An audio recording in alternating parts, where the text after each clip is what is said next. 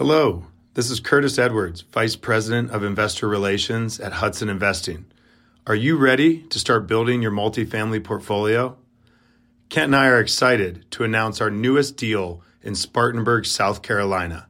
This 157-unit property offers a unique chance to acquire a B-class value-add property for just $120,000 per door. This is well below replacement cost.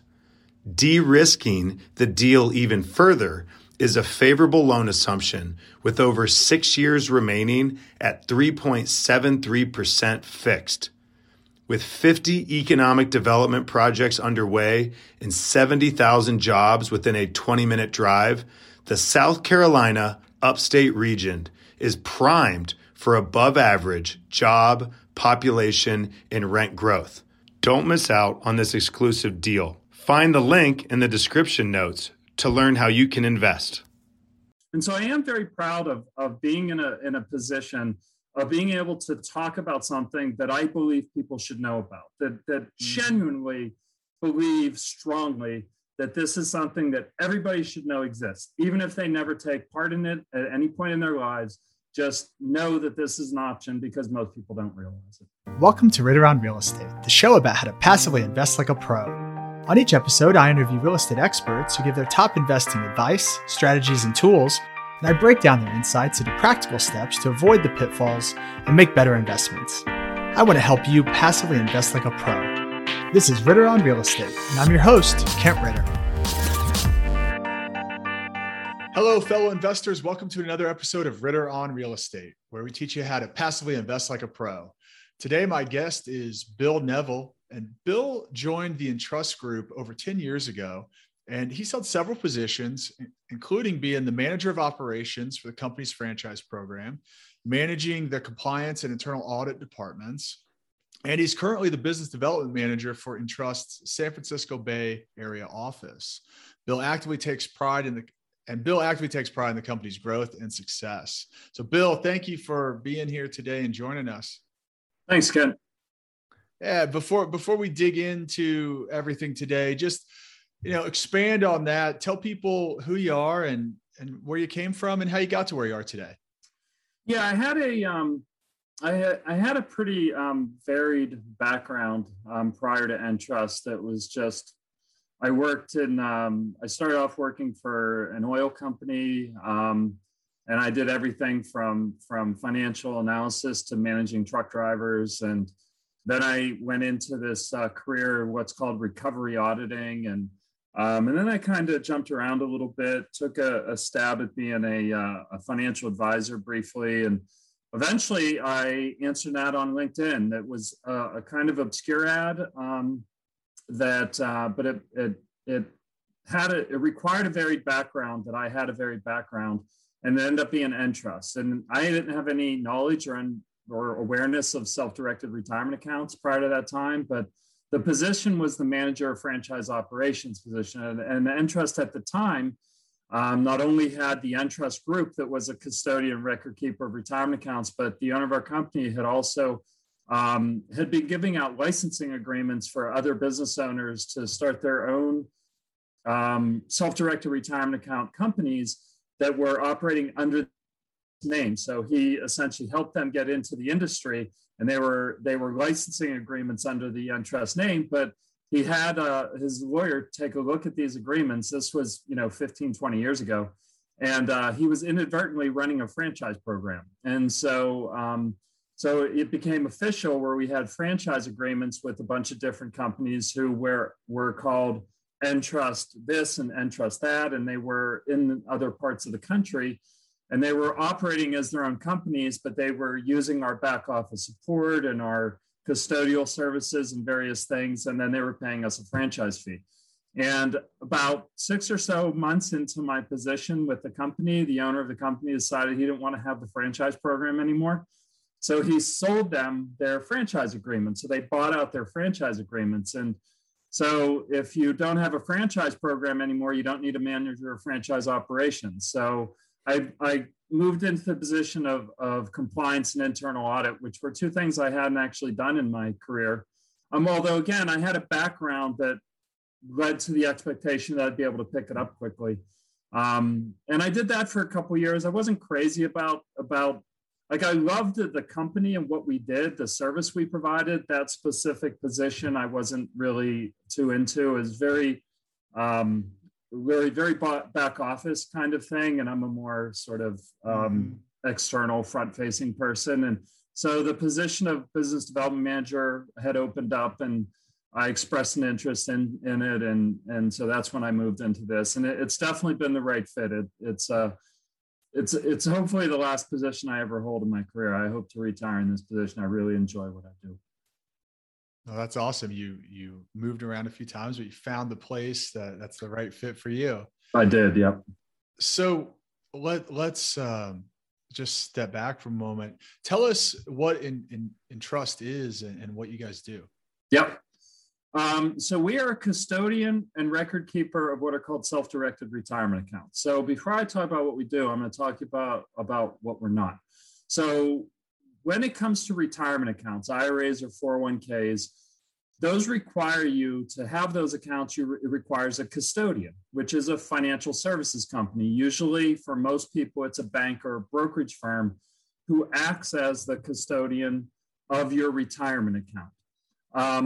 But those banks or brokerage firms typically limit their investors to investing in publicly traded stocks, bonds, and mutual funds. And so since most people who have a retirement account, that's their custodian, again, Merrill Lynch, Charles Schwab, Fidelity, companies like that, most people think that the only thing you're allowed to invest in inside a retirement account are stocks, bonds, and mutual funds, because that's what their custodian tells them they can invest in. But reality, the IRS says you can invest in almost anything you want inside a retirement account, but you have to have your account with a custodian who is willing to process and hold whatever those other investments you want to make. Investments like real estate, precious metals, private placements, LLC, promissory notes, tax liens, trust deeds.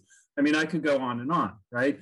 So that's where Entrust comes in. So we have the Entrust Trust Company. So we're a financial institution, the trust company that acts as custodian, and then the Entrust Group provides all the record keeping services on behalf of the Entrust Trust Company. So Entrust is just calling both companies Entrust, is the custodian and record keeper. Just like Fidelity and Merrill Lynch and Charles Schwab are a custodian and record keeper of your retirement account, but Fidelity and Merrill Lynch and Charles Schwab and all those companies, they also will advise you. If you want to invest in something, you will talk to them. You may, talk about what your risk tolerance is, what your age is, what your goals are, and then they'll recommend investments to you. But those investments are going to be limited into the equities, publicly traded stocks, bonds, mutual funds market. Where in our case, we're not an advisor. We don't give any advice. We don't do any due diligence on the investments you want to make. However, if you want to invest in what we call a non-traditional investment, anything other than a stock, bond, or mutual fund, we will process and hold that investment. We'll act as custodian. We'll do all the annual reporting to the IRS as required. You have online access to your account. You get all the same custodial and record keeping services that you get from a Fidelity, Merrill Lynch, Charles Schwab, companies like that. What you don't get from us is the advisory services.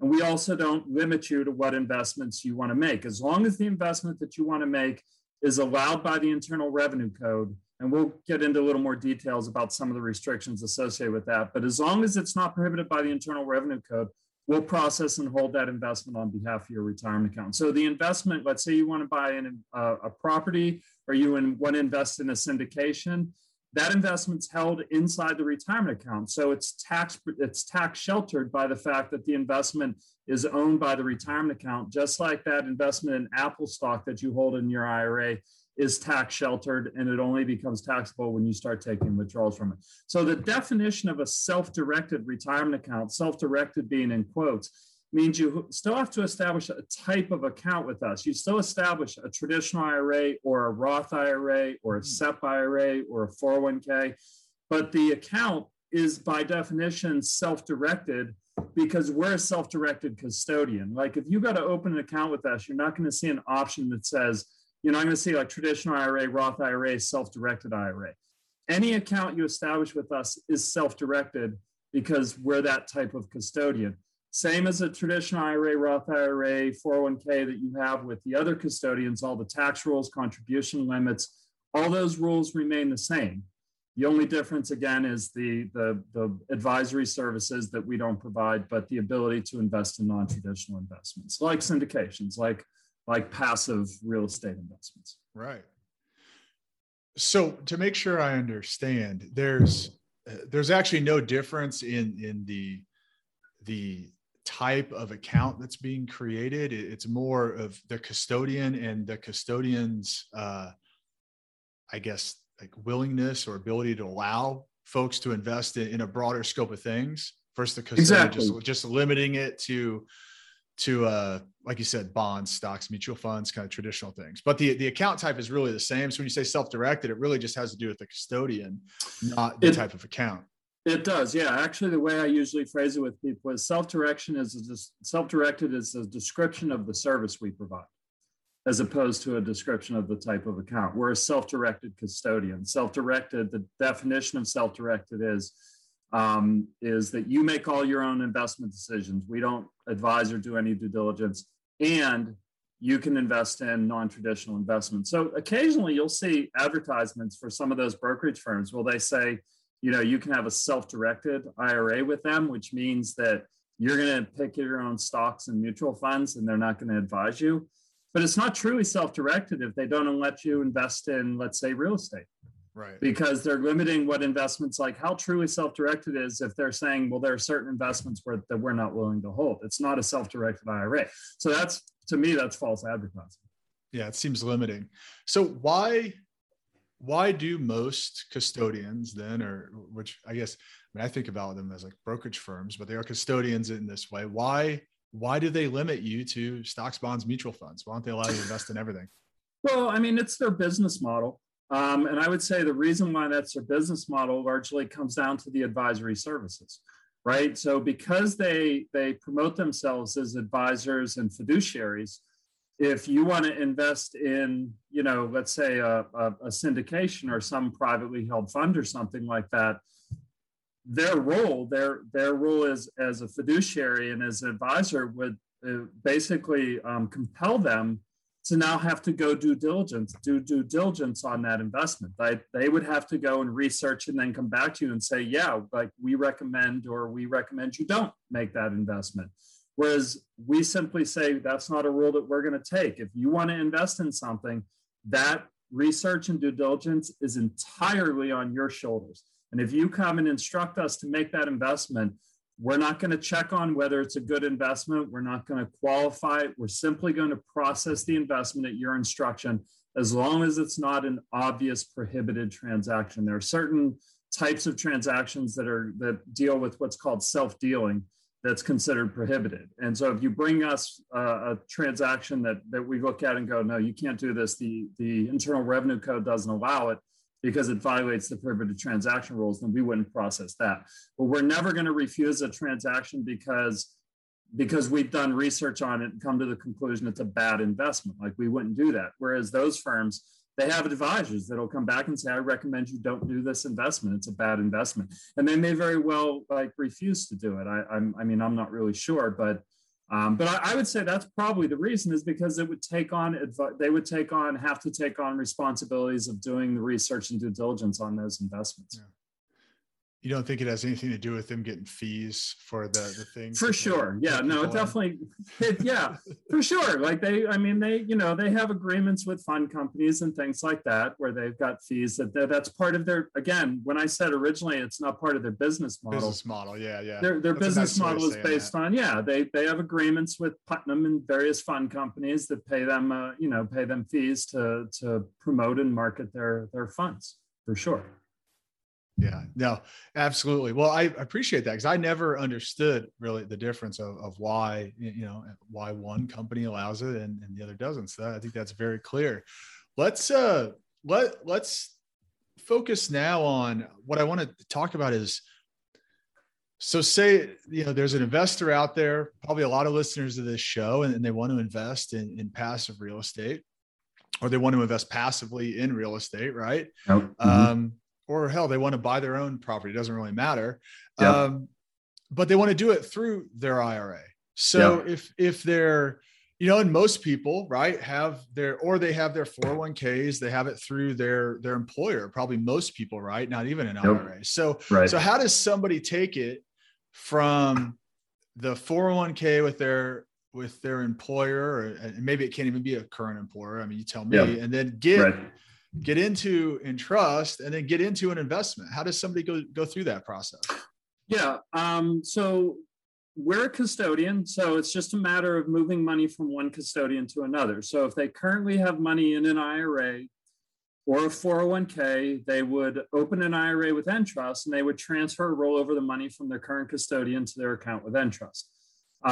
So you don't have to roll all the money over. You're allowed to have retirement accounts with multiple different custodians. We have plenty of people who decide they want to carve out a portion of their money from their current 401k to invest in a piece of real estate or a syndication. And so they roll over or transfer, $100,000 out of a $500,000, account or something like that, right? Now, you did bring up something I want to touch on, which is the difference between rolling over from a 401k from a company that you used to work for versus the company that you currently work for. If you have an old 401k for, that you don't work for the company anymore, then you can roll that over to an IRA, no problem.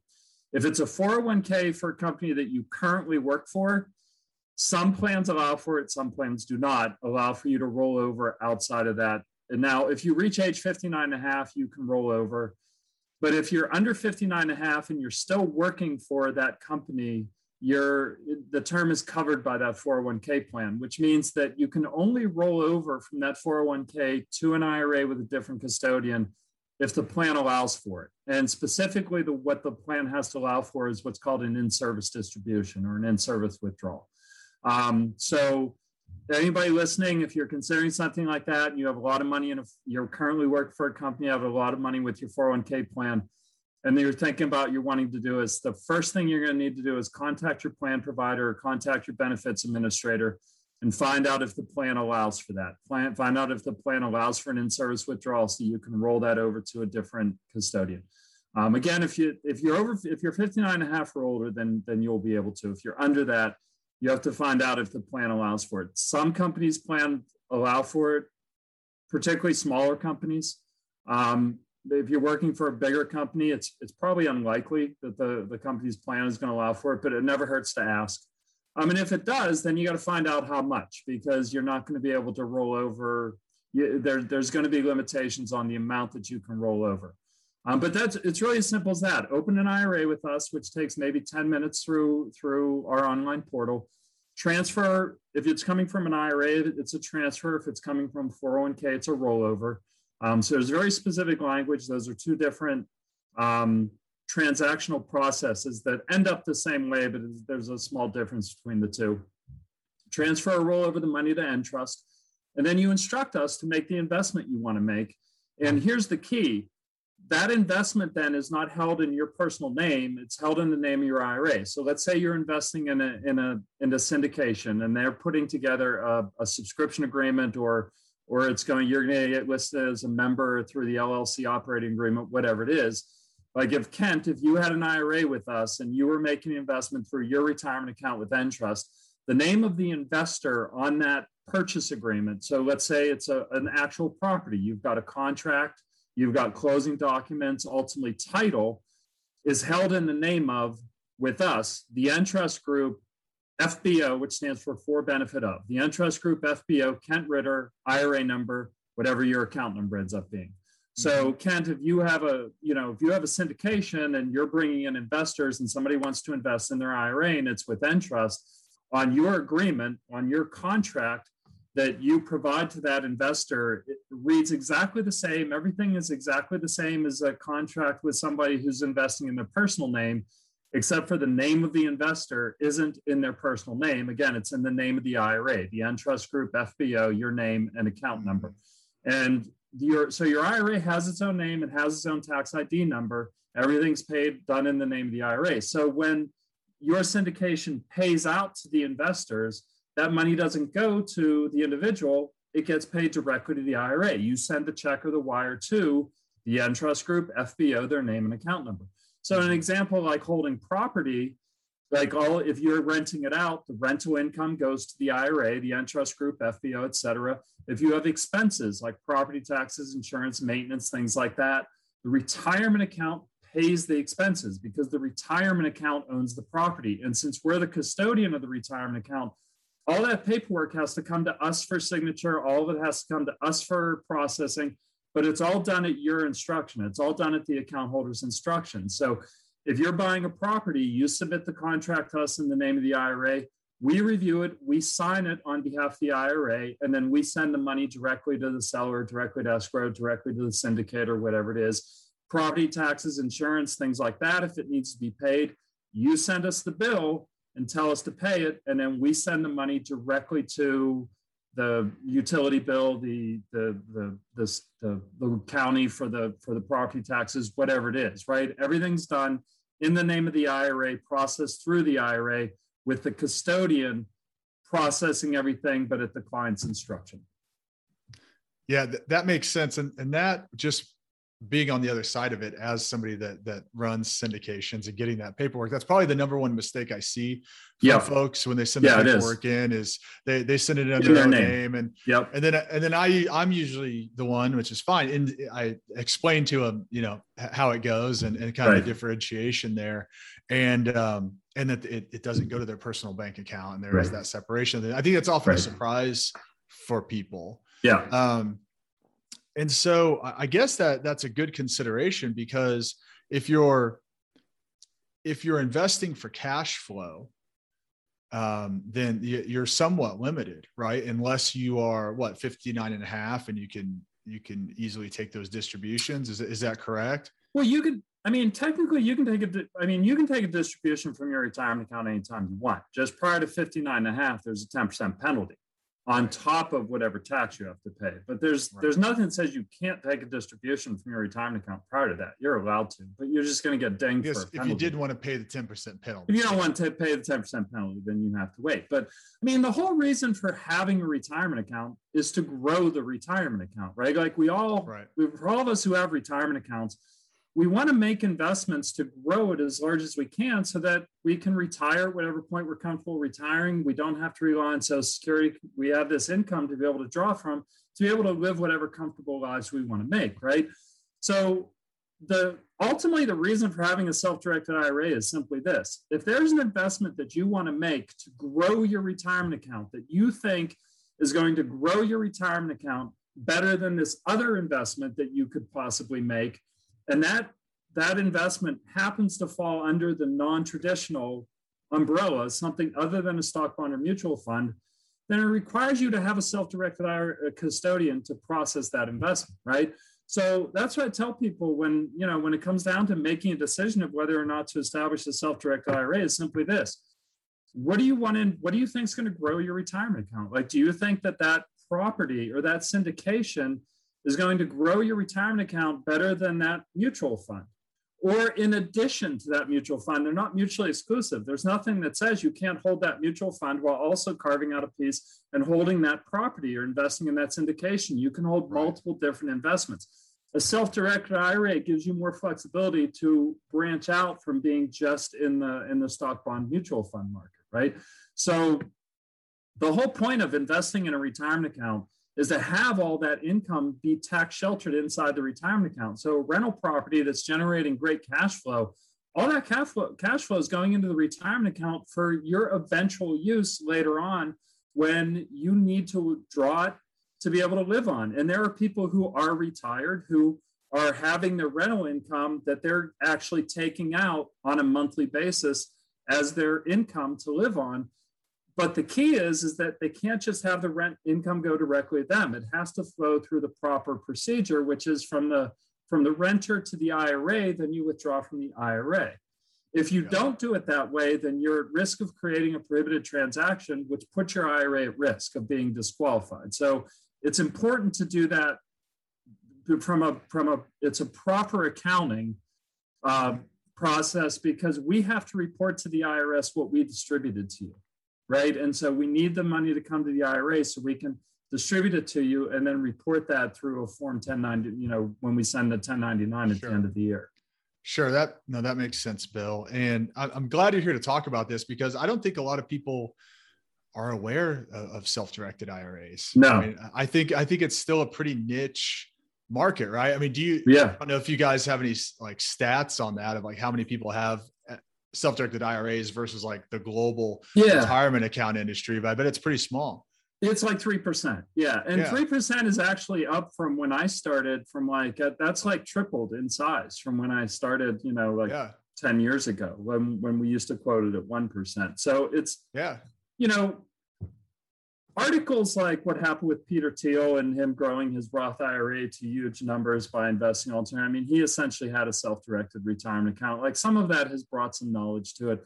When the real estate market dropped dramatically about 10 or so years ago, there was some more interest in self-directed IRAs because people were like, real estate had dropped, so people were jumping in to invest while the market was kind of low. So there was growth that happened. There were a few more articles and things like that. But you're right. I mean, we've been as a business for over 40 years.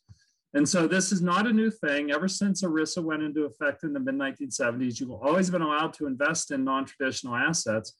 You've always needed a custodian, and Entrust got in the market pretty early in terms of providing those custodial services. But I mean, you're largely right. Most people who have gotten a retirement account, they got into it through the company that they started working for, coming out of college or high school or graduate school or whatever, and that company provided a 401k plan, and that 401k plan was administered by the Merrill Lynch's and Charles Schwab's of the world, these brokerage firms, and they were given this list of mutual funds and said, here, you can choose from this funds, and if you're this age, then you might want to choose from this group and be more aggressive. If you're this age, you might want to choose from this group. But it's always been those funds, or you can buy the company stock or whatever. But they've never gone. You're not going to get I'm not harping on the brokerage firms, right? Like, but when I mention names, it's just because people are familiar with the names. But you're probably not going to get anybody from Merrill Lynch where you call them up and say, hey, what can I invest in my retirement account, that's going to say, oh, well, you can invest in real estate, but you'd have to go to somebody other than us, right? They're not going to say that. They're going to tell them, here's the funds. You can invest from these funds. And so people think that's the only thing they're allowed to invest in. Plus, you also, to add on, I mean, the number of people who are actually want to take the time and effort to do their own research and do their own due diligence, and who are watching your podcasts and going on Bigger Pockets and doing some of these things to educate themselves about real estate and syndications and notes and tax liens and all these different, types of investments, is already going to narrow the list, right? Like a lot of people just want to have that advisor that says, here, I've done the research for you. These are what I recommend for you. And people go, great, sounds good to me. I'm going to go, do my job and raise my kids and pay my mortgage and not worry about stuff like that. So you're always going to have a sort of somewhat limited choice of people who are going to open self-directed IRAs, because again, the requirement that they're responsible for their own due diligence. Yeah, which to me is just kind of mind-boggling. It's like, to me, that seems one of the most important things you would want to focus on is your retirement, your nest egg, your legacy that you're going to leave your future generations, and to put that on autopilot and have that be the thing that you don't want to take ownership of. I know it's just the general kind of reality of things, but to me, it just seems totally backwards. If there's anything that you would want to control, it'd be, how you're doing wealth and be able to take control of that. And so, I mean, I think the SDIRA or just the IRA is being able to invest in anything with the right custodian is a great way for people to do that, because, most people don't have $100,000 in cash just sitting around, but they probably have built up something like that in their IRAs. And something I talk about a lot with folks, and what I want people to hear is, like, most people's exposure to real estate in their portfolio is zero, right? Most people have zero real estate. When you start to look at, right? Yeah. When you're at home, which is not an investment, right? Their own home. So, but when you start to look at the richest people in the world, and even going back through history, I mean, all of them all of them have some allocation of real estate. And I mean, I think the average allocation is somewhere between like around 20 to even up to 40%. And so I always challenge people with just, look, if it works for the richest people in the world, do you think it'll probably work for you? And so I just push everybody, like, you don't have to go all into real estate, but think about it as a good diversification strategy. And it's always good to have things that are not correlated to the rest of the stock market, so that when everything goes down, everything goes down. Yeah. And so I think it's a great option. I think it opens up a lot of doors for people. I hope more people learn about it. So I'm glad you're here today to talk through it. I do want to cover a couple of points. I think we hit on most of the things I wanted to talk through, but just the differences on investing through your IRA versus cash. I mean, it really just sounds like it's the front end paperwork and then where the funds flow, right? Are there any other differences? Well, it has to be for investment purposes only, right? So when you use your retirement account, and I mentioned this earlier, there are what's called prohibited transactions, which largely evolves around self-dealing. So specifically when it comes to real estate, there are certain people that are considered disqualified persons that can't ever use the property for personal use or put any sweat equity, physical labor into the property. So you can't use your IRA to buy property that you're planning on using as a vacation home or second home or obviously a primary residence. So yourself, the account holder, your spouse, your ancestors, so parents, grandparents, your lineal descendants, so children, grandchildren, and spouses of lineal descendants are all considered disqualified persons to your IRA. So what that means when it comes to real estate is none of those people can ever stay in a property that's owned by your IRA. None of those people can ever use the property or put any like sweat equity, physical labor into the property. Also, your IRA can't buy a property from a disqualified person. So, for example, if your parents have a property, or you currently already own a rental property, right, an investment property, and you decide I want to get that in my IRA. You can't just take your IRA and buy it from yourself, nor can you just simply take the property and place it into your IRA. Your IRA has to take cash and buy the property, and it can't buy a property from a disqualified person. So your ancestors, lineal descendants are all disqualified persons. Also, your IRA can't sell a property to a disqualified person. So let's say your IRA owns a property and you decide you want to own it personally. You can't buy it from your IRA. You can't take cash and buy it from your IRA. You can take it as a distribution. So if you own a property in your IRA, you want to live in it, you have to take it as a distribution, then you can move into it. So that's the big thing to understand as opposed to using cash, is that, that like if you buy a second property using personal funds, you can go stay in it anytime you want. You use a vacation home or anything like that. With an IRA, you're forbidden from doing that. Gotcha.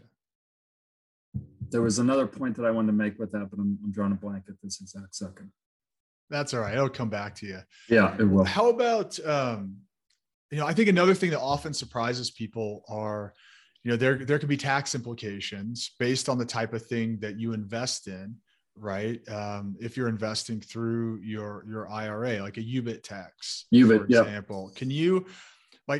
Can you just expand on that? Tell people what that is and in which instances that comes into play. Yeah. UBIT stands for unrelated business income tax. And then there's this other side of the same coin, which they work similar to each other, but for differing reasons, is unrelated debt financed income tax.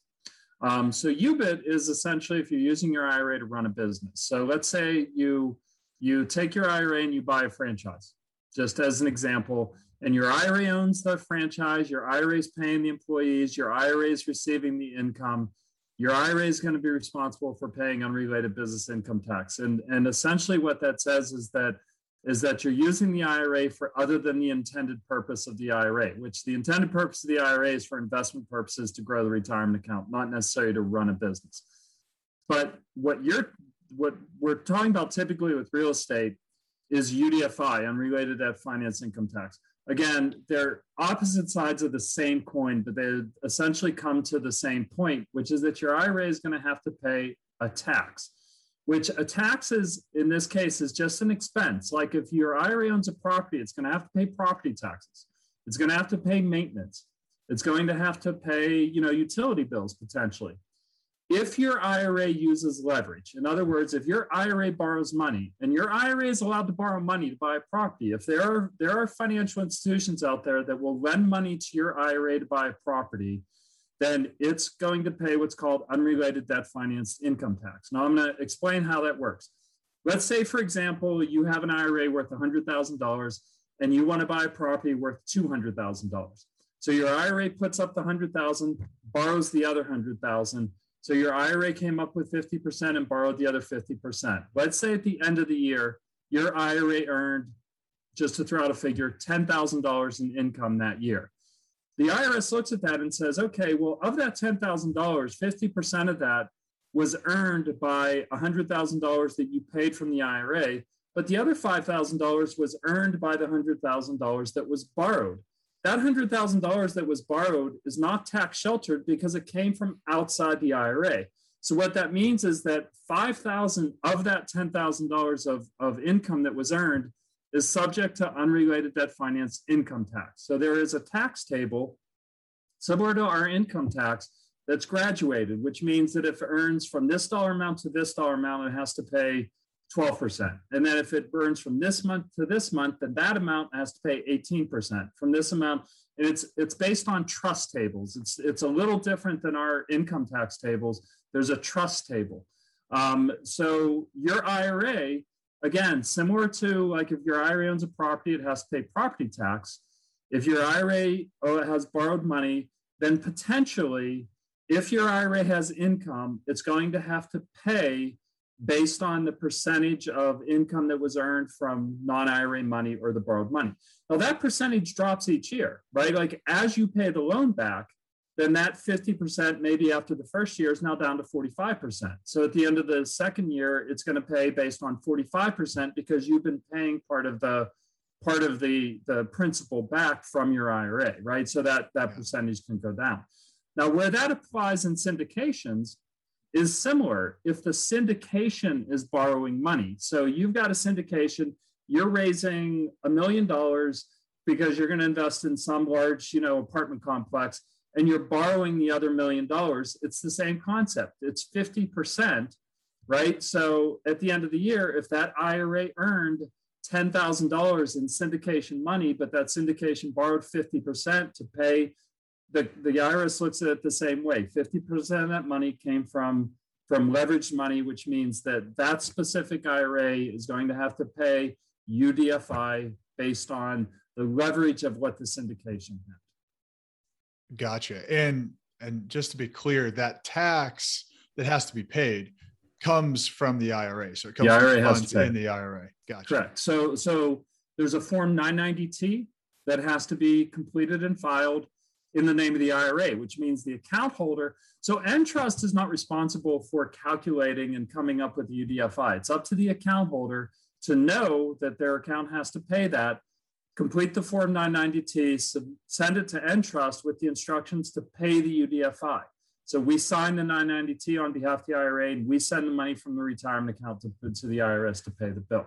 But it's all done at the client's instructions. We're not keeping a record because we don't necessarily, we don't know. Like with the account holder instructs us to invest in a syndication. It's up to the account holder in the syndicate. This is part of the self-direction part of it, right? Like our role is custodian and record keeper, but it's the account holder's responsibility to work with the syndicator to know whether there was leverage, how much of that applies to their specific retirement account, and then has to pay that. Gotcha. Now that really clears it up. Appreciate that. And I think the takeaways for me are, there's really no difference between what would be a normal IRA and a self-directed IRA. It's really about who is the custodian for that IRA. It's a simple process to set up. Anybody can do it. And it's a great way to open up funds, to diversify your investments, right? So all your eggs aren't in one basket in stocks or mutual funds that are invested in stocks, and you can start to diversify. So, I think it makes a ton of sense for folks, and I'm not surprised that it's only 3% of the market, but hopefully that continues to grow as more people listen to this podcast and others like it and expose themselves to some of these different ideas. So, because it's not just real estate, right? You can invest in gold, you can invest in crypto, you can invest in people are oil and gas, cannabis industry. Yeah. Private placements, well, a very broad definition of private placements are privately held companies, privately held funds, right? So in sort of a broad definition, a syndication is actually a private placement from our record keeping standpoint, because they're usually structured through an LLC, right? Yep. Whereas for us, right. Real estate is actually holding physical property. But within real estate, you've got tax liens that are usually, the underlying asset is a property that if they don't pay the tax lien back, you can take the property. Same thing with trust deed investments, which is, when you use your IRA can be the bank and lend money to borrowers where you hold a deed of trust on the property in the event that they renege on the mortgage on paying the loan back. You can foreclose on the mortgage or on the property, just like banks do, right? Right.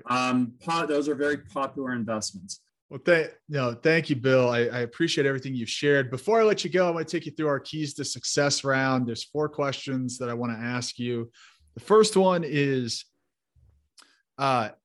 if you were, or as a passive investor, if you're going to invest with a deal sponsor for private placement, what's the one question that you would ask them? As a self-directed IRA investor, getting away from the questions that you want to ask in terms of what you're ultimately investing in, how are you generating return, what's my expected return, which I'm not gonna get into that. I'm gonna focus strictly on the self-directed IRA aspect of things. For me, I would want to know if the deal sponsor is using leverage, because that's where that whole UDFI thing that we just talked about comes in. Because when you're calculating your return on investment as an investor, right? You want to back out any potential expenses to get your net return on investment. So if they're telling you that they're going to pay out its expected 20% return on investment, but they're using leverage, then you need to come into that and say, well, I'm also going to have to pay UBIT. So that 20% might end up for me being 16%, right? Depending upon the dollar amount and how high of a UDFI you're going to end up having to pay. So as a self-directed IRA investor, that would be my one question I want to know is, are you getting all your money just from investors? Or are you going to turn around and also are you raising a certain amount and then going to borrow the rest? Yeah. And it might still be worth it at that point. If you do the math and you're still getting, no question. Some double-digit returns, it might still make sense. No question. I think that's where I'm getting at, is that if they're telling you you're going to generate a 10% return, but your UDFI takes that down to 8%, that might not be high enough.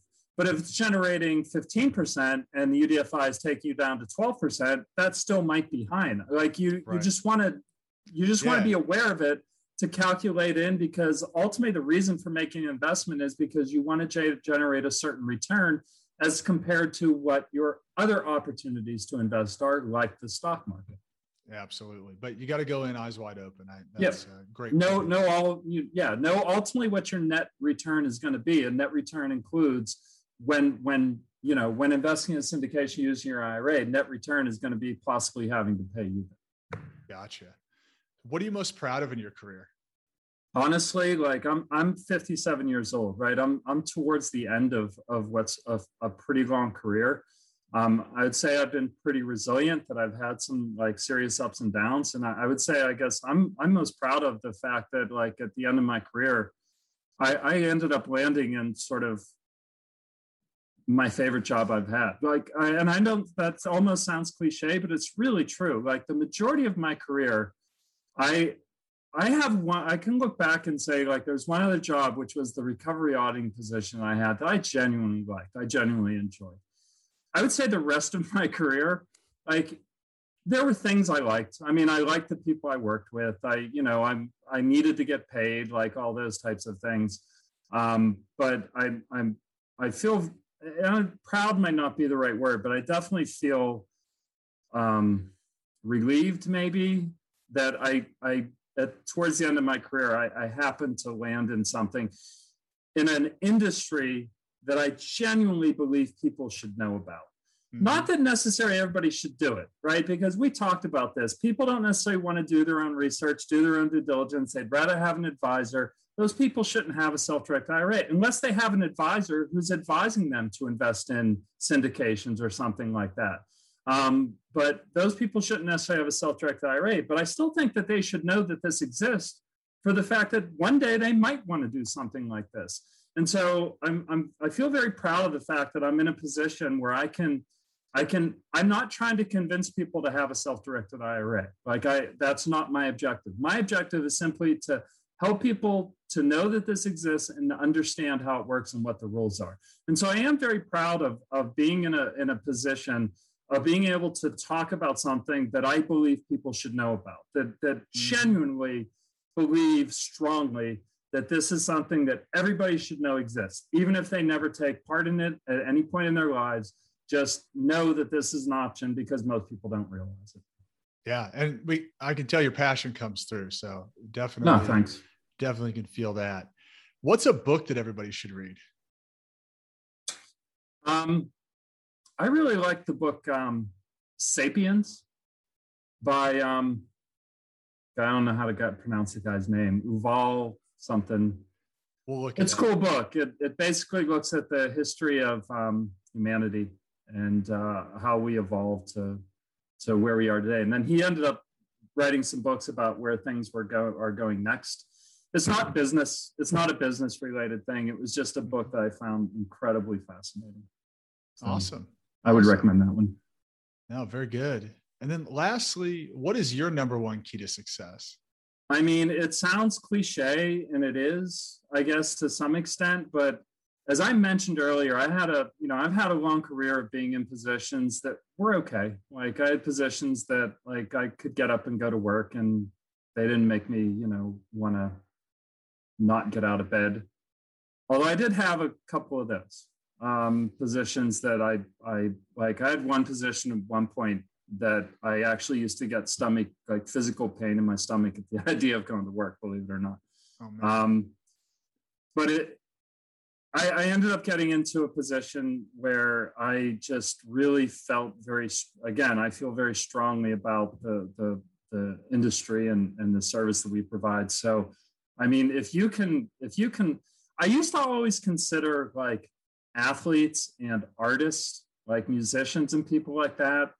And I still do, to be honest, to have the ultimate jobs because they're getting paid to do things that they would do for free, right? Mm-hmm. Like people become good at playing basketball because they love playing basketball, or people, become musicians because they liked playing a guitar and they were, good at making music, and they end up getting paid for it. I was always like so envious of that. And to some extent, don't get me wrong, if I all of a sudden won a lottery, I would retire, right? Like I wouldn't do self-directed. Like I wouldn't go, and if I wasn't getting paid for it, go like talk about self-directed IRA. So I'm not quite to the point of where like if professional basketball player still plays basketball after they retire, or football players, those guys still. So to me, that's like the ultimate job.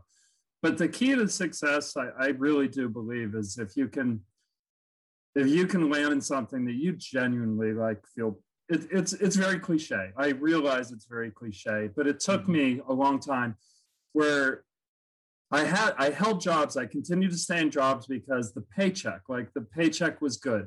And I was working largely for the paycheck. And I eventually got to a point where, the paycheck became less of a focus and much more about like what satisfied me and what I felt good about, and got very, very lucky that I landed with Entrust Vila. And I'm guessing like in your particular instance, it seems like something you probably found at a younger age than I did, that you developed a passion for real estate investing and have been able to make a career out of it. So good for you. Yeah, but it took me a little later in life to be able to do it. And I stumbled upon it. It wasn't like I learned about self-directed IRAs and goes, oh my God, I got to work in that. I stumbled upon it and realized, wow, this is such a great thing. Like but I got a position within the company that enabled me to take that and impart that upon others. Like you almost don't want to get me talking about it like parties and stuff. I have to keep a really close eye on people's, like if people ask them, what do you do for a living? I'll be like, okay, prepare yourself. Like I'll give like a 1 minute, like I've got like my elevator pitch. Like takes 15 seconds to give a real quick. And then I wait to see like, do they ask questions beyond that? Or they just go, okay, cool. Because if they don't ask me anything beyond that, then I shut up. But if they start asking me questions, now you're asking for it because I'll talk and talk and talk about what it is. Fair enough. We've been forewarned. But no, Bill, in all honesty, thank you for coming on and sharing your wisdom with us and opening up, hopefully, a few more folks to the idea of a self-directed IRA and the ability to invest in, whatever they want. And thanks, Ken. That's what it's all about. And yeah, if folks want to learn more, about Entrust or about what you were doing, how can they get a hold of you? Go to our website, theentrustgroup.com, and then under contacts, if you'll see up at there's the word contacts to be able to click on, and I'm one of 4 business development managers with Entrust, so you'll be able to find me on there. But I'll give you my email is bneville, as in my first initial and last name at theentrustgroup.com, and my work number is 510-587-0950. That's our office number, and I'm at extension 237. But I encourage you to go to our website. We also have a lot of educational material. We have what's called the Learning Center on there. So if you want to learn more about different types of investments, we have a lot of podcasts or webinars that we do on a monthly basis that you might be seeing Kent on soon, that he and I were talking about a little bit earlier. But I encourage you to go to our website and check things out. Yeah, I'm feeling we're going to be able to work that out. Sounds good. All right, Bill. Well, thank you so much for coming on the show. And with that, we'll wrap things up. I hope you have a great rest of the day. Thanks, Ken. You too. Thanks for listening to another great episode of Ritter on Real Estate. Hit the subscribe button to make sure you don't miss out on the content that will make you a better investor. Also, visit kentritter.com for articles, videos, and tools curated just for passive investors. Until next time, this is Kent Ritter with Ritter on Real Estate. Now go out and invest like a pro.